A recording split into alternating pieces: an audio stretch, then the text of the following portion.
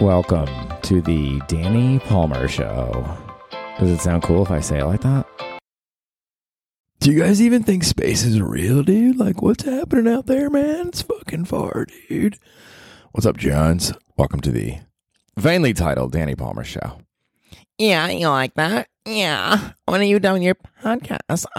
Yeah. It's my girlfriend. She's a little anxious for some action, as it were.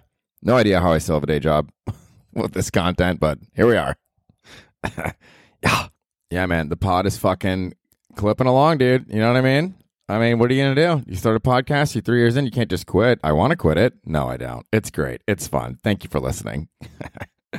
I'm so stoked about this weekend. On Friday, I'm going to be opening for my good buddy Giulio Gallerati in St. Pete, Florida at the Coastal Creative facility. It's a really cool venue and space. They host a lot of art programs. They have a podcast studio. They have a performance space for comedy. It's fucking lit, dude.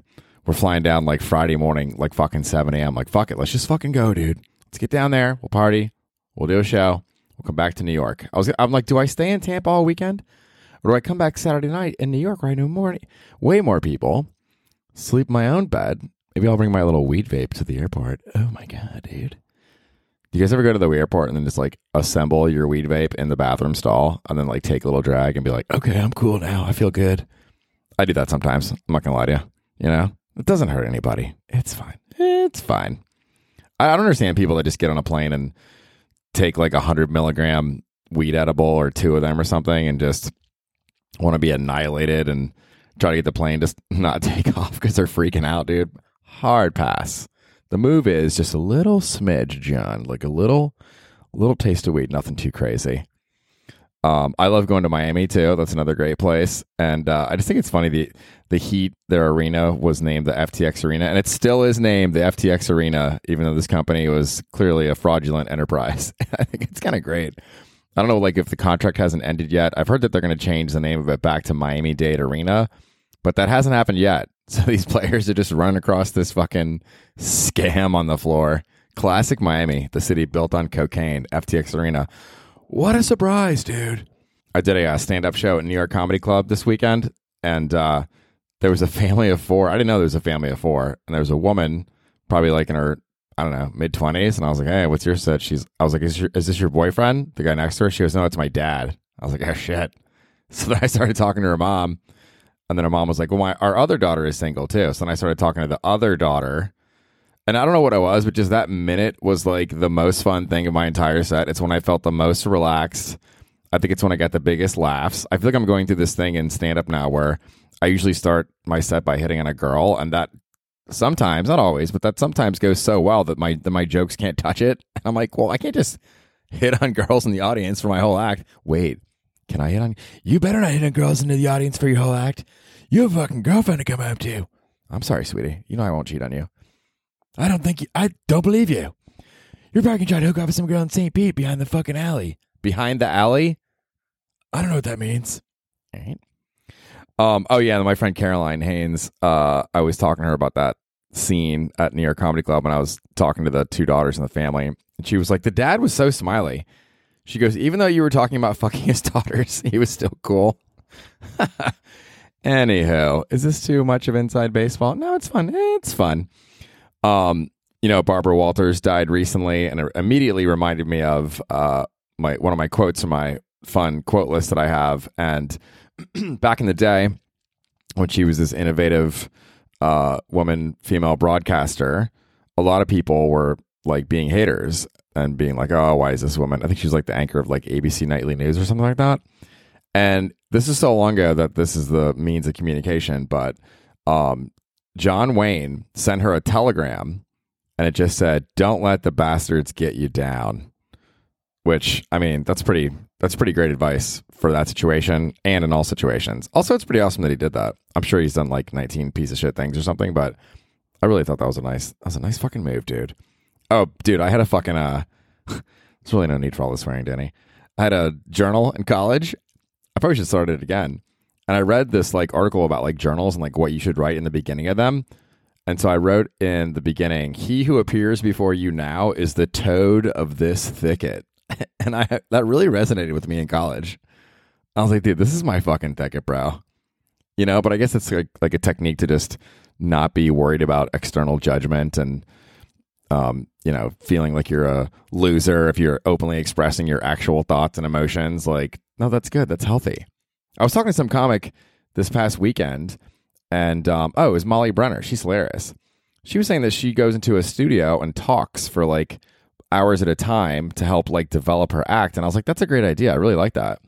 You know, I feel like if you're a comic, or even just, I mean, you don't have to be a comic, just like talking out loud to yourself, I think is very valuable. Because there's some other article I read. It's like, if you read an idea, you know, you can like understand it. But when you talk it, when you say something out loud, you can actually become a coach to yourself and help yourself get better at things. And I've noticed that too. Like if I'm talking about trying to improve my life or trying to, you know, write a joke or think of an idea, when you talk it out, it's a different process. It's a different experience, and it elicits different results than just thinking about something. So it's like not psychotic to talk to yourself.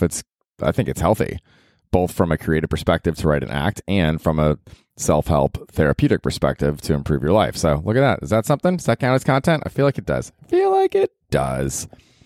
My buddy Delino, my coworker Delino as well. Nice that he's both of those things. He goes, bro, your pod fucking rocks. Like, I'm a fan. Thank you for the content. Thank you for listening to it, Delino, and being a great guy. Dude, Delino's dope. You know when you meet people in life and you're just like, this person's sick. Like, Delino's that kind of person. He's sick. He's a fucking great worker, gets shit done fucking immediately. And he's like nice and cool. It's like, what more do you want in life? So thank you, Delino. I appreciate you. Hey, are you trying to fuck some guy at your work? No. Jesus Christ. You're so jealous, sweetie. I'm not jealous. I'm just realistic.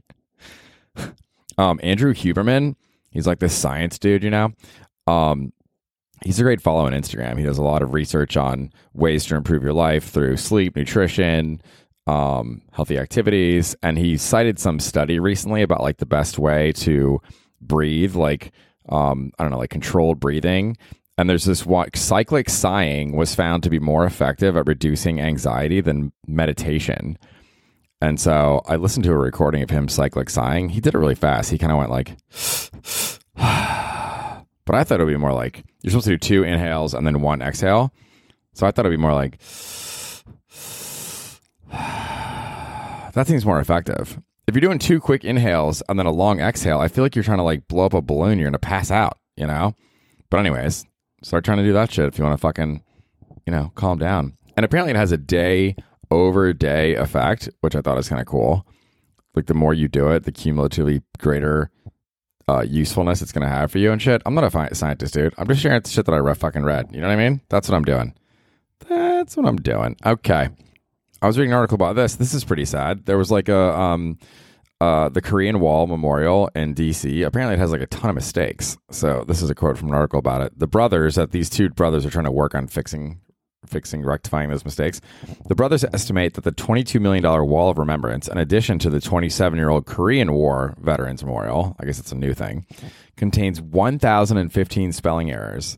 It also incorrectly includes 245 names of service members who died in circumstances totally unrelated to the war, they say, including a man killed in a motorcycle accident in Hawaii and another who drank antifreeze thinking it was alcohol.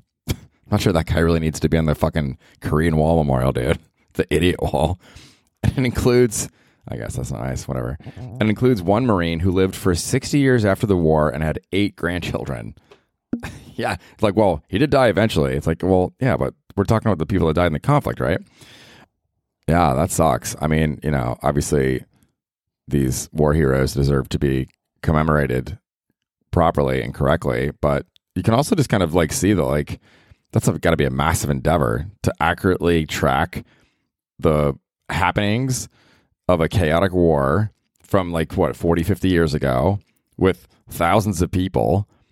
Like, it's got to be kind of a quixotic enterprise to get that right. I mean, you know, it's like, and also like, who's going to spend their whole life like fixing that stuff? There's too many fucking things that need to get done in the world, dude. Just you know what I do? I just give up and just watch television for hours on end, and then just kind of like squint a little bit until your eyes kind of sting, and then just pass out. I was reading this other article about Young Thug and Gunna and these, I think it's YSL. I know I'm going to sound like a fucking white loser talking about rap stuff, but you know, these guys are growing up for, like, Young Thug might spend the rest of his life in prison. It seems likely that he's going to.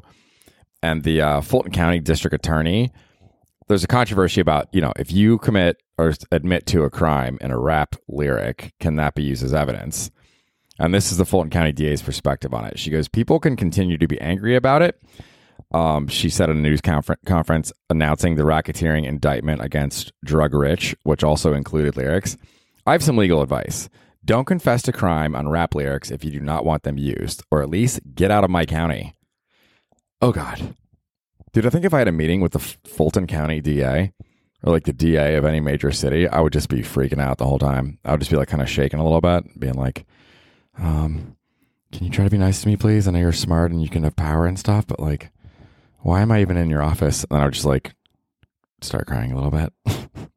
Okay, that article's done being talked about. Dude, when I get bored, I just want, not when I get bored, if like I'm home at my apartment late at night and I'm like listening to music and high and stuff, I also like to watch the Ricky Gervais Golden Globes when he hosted them because, dude, some of that shit is so funny. This is one, I think it was like 2019 or something. It was when Once Upon a Time in Hollywood was up for awards, and there was this table with like Quentin Tarantino, Brad Pitt, and Leonardo DiCaprio, and then a few other people I don't really know. So this is a quote from Ricky Gervais's speech, MC speech, whatever you call it, opening speech. Danny, don't panic, pal. You're doing fine. He goes, Once Upon a Time in Hollywood, nearly 3 hours long. Leo DiCaprio attended the premiere, and by the end, his date was too old for him. Even Prince Andrew was like, come on, Leo, mate. You're nearly 50. That is so funny.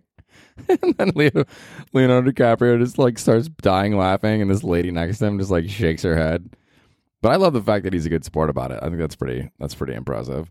Okay, dude, I got all these fucking theories on life. I think one of my theories is that like the older you get, the more time you should spend on taking care of your face, of your like skincare for your face. Man or woman, doesn't matter, because, you know, it's only going to deteriorate. So you might as well take care of it better. And the sense of urgency for that is only going to increase over time. That's why I'm like a fucking 90-year-old Joan Rivers with my nightly skincare routine. But I stand by it, man. You know? And exercise too, dude. You guys should be exercising, dude. It's sick. This is a recent article I read about exercise. Picked up some information. Recent research pinpoints how much of each exercise is most likely to increase longevity. This article is about, should you run or should you lift weights? A 2022 study published in the British Journal of Sports Medicine found that a combination of cardiovascular and strength training was associated with a lower risk of mortality than cardio alone. You got to do weights too, dude. Even 1 hour a week of cardio alone led to a reduction in mortality risk, with 3 hours yielding the most benefit. Okay, doesn't that go against what I just said? Similarly, the American College of Sports Medicine and the Centers for Disease Control and Prevention recommend that adults between the ages of 18 and 65 aim for 150 minutes of moderate intensity cardiovascular exercise per week. Fuck. So if you do 30 minutes a day, that's 5 days a week, dude, not 4. Sometimes I do 4. I'm like, that's fine. Nope, it's got to be 5. Although if you do 40 minutes a day, then you could just do 4 days a week, right? I don't know. Probably. According to Dr. Keith, moderate intensity cardiovascular exercise is defined as when you can talk, but you feel winded. You can cut that number in half if you're doing vigorous cardio, where you're too out of breath to speak. So the harder you work out, the shorter your workout can be. Makes sense. Experts recommend additional muscle strengthening exercises at least twice a week to further lower the risk of mortality. 2 days a week, weights, dude. But strength training is about sets and reps rather than duration, according to Dr. Keith. So just a validation, dude. I kind of like it. If the medical advice, the medical community's advice was that you had to like just run like 5 or 6 days a week, that would suck, dude. I don't only want to do that. Lifting weights is sick. It's like a different feeling afterwards, you know? It's like nice. Makes your head feel good, dude. Also, if you guys ever read Maureen Dowd's columns in the New York Times, sorry, I said that the name of a paper. I try not to mention sources for my stuff so that it doesn't feel politicized, but she's the fucking greatest writer. She wrote this column recently. I think it might be her best column ever. And it's about Harry and Meghan, the royals. So she talks about how like has like this longitudinal perspective on his life and not just like how he is today, but she read his book and she's got them all summed up. So she goes, so Harry married Meghan, a hugger like his mother, and moved to Hug It Hello, Southern California, where a stranger like Tyler Perry offered up his LA compound to the homeless couple, and A-listers welcomed the former Suits actress to their ranks. And then she was saying, like, you know, he's obviously disgruntled with the British press and left. And she's like, she kind of disagrees with that decision. She's like, I have to admit, if it were me, I would have put up with a lot to live through history, to see the end of the Elizabethan era. I would have loved to be bouncing over the Scottish Highlands with the Queen and her Land Rover, nursing a thermos of scotch and hearing anything she had to say about anyone. That's so good, dude. Wouldn't that be fun? I mean, spending time with the Queen, like, flaws aside or whatever, that must be, if you like really got to know her and really heard all her stories, it's pretty crazy. Dude, The Crown is fucking sick. I just finished it. Season 5. I was about to talk about it, but I don't want to do any spoilers, so I won't do it. Okay. Why are you whispering, Danny? There's really no reason to do that. I don't know, because it's fun. And then I'll end on a couple inspirational things. My favorite Farnham Street blog, Shane Parrish, his little newsletter, he had some great advice, I thought. This past Sunday, he said, if you wait until you're motivated, you've already lost. Surgeons don't always feel like doing surgery. Teachers don't always feel like teaching. Parents don't always feel like cooking. Firemen don't always feel like rushing into a burning building. If you let motivation dictate your actions, inertia conspires to keep you in place. Action creates progress. Progress creates momentum. Momentum creates motivation. So it's like the action of doing the thing is what creates motivation, not like, oh, I'm going to will myself into getting into good shape. Nope, you just got to fucking do it, dude. Like, it has to be the routine. And then I'm not going to lie to you, working out a lot, dude, it's monotonous, you know? You're repeating the same thing every day, and it's like, is this fucking worth it? And then you're like, no, it is. It's fucking good. Just get hammered on Friday, Danny, just like you always do, you fucking pseudo-health guy. I don't know if you guys are into the NFL. Like last weekend, the playoffs were crazy. The Jaguars came back. They were down like 27-0 at the half. And Trevor Lawrence is their quarterback. I always like watching sports stars get interviewed after a game to hear their thoughts on like motivation, because like sports is like a microcosm for life. And obviously those lessons can be applied and probably do get applied ad nauseum in corporate settings, to the point that it's like, dude, enough of these fucking sports metaphors. But I like this one. This woman asked, or the reporter asked him, how did you dig back after the 3 interceptions? And he goes, well, I didn't have a choice. Like, if you're fucking behind the 8 ball in life and, you know, failing miserably, like, what are you going to do? Just like quiver in a ball and like shake? Like, no, nobody has a choice. Like, you just got to fucking move forward. So I don't know why I said that. I don't know if anybody cares that I said that. I think it's important. I'm probably the greatest podcaster alive. You're making up a fake girlfriend voice. You're not that great. All right, fuck you, baby. Don't be rude to me. Thank you for listening to my podcast. It's fun. Hope you enjoyed Tom McCaffrey last week. St. Pete, Florida, this Friday. Coastal Creative. The tickets are my ticket links in my Instagram bio. And then we'll be back in New York doing shows here. June. My episodes have to be like 23 minutes long to be eligible for ads. And then I just don't want to really make it to 23 minutes sometimes. So, you know what I have to say about that? Fuck the ads. All right, peace, Jones. June.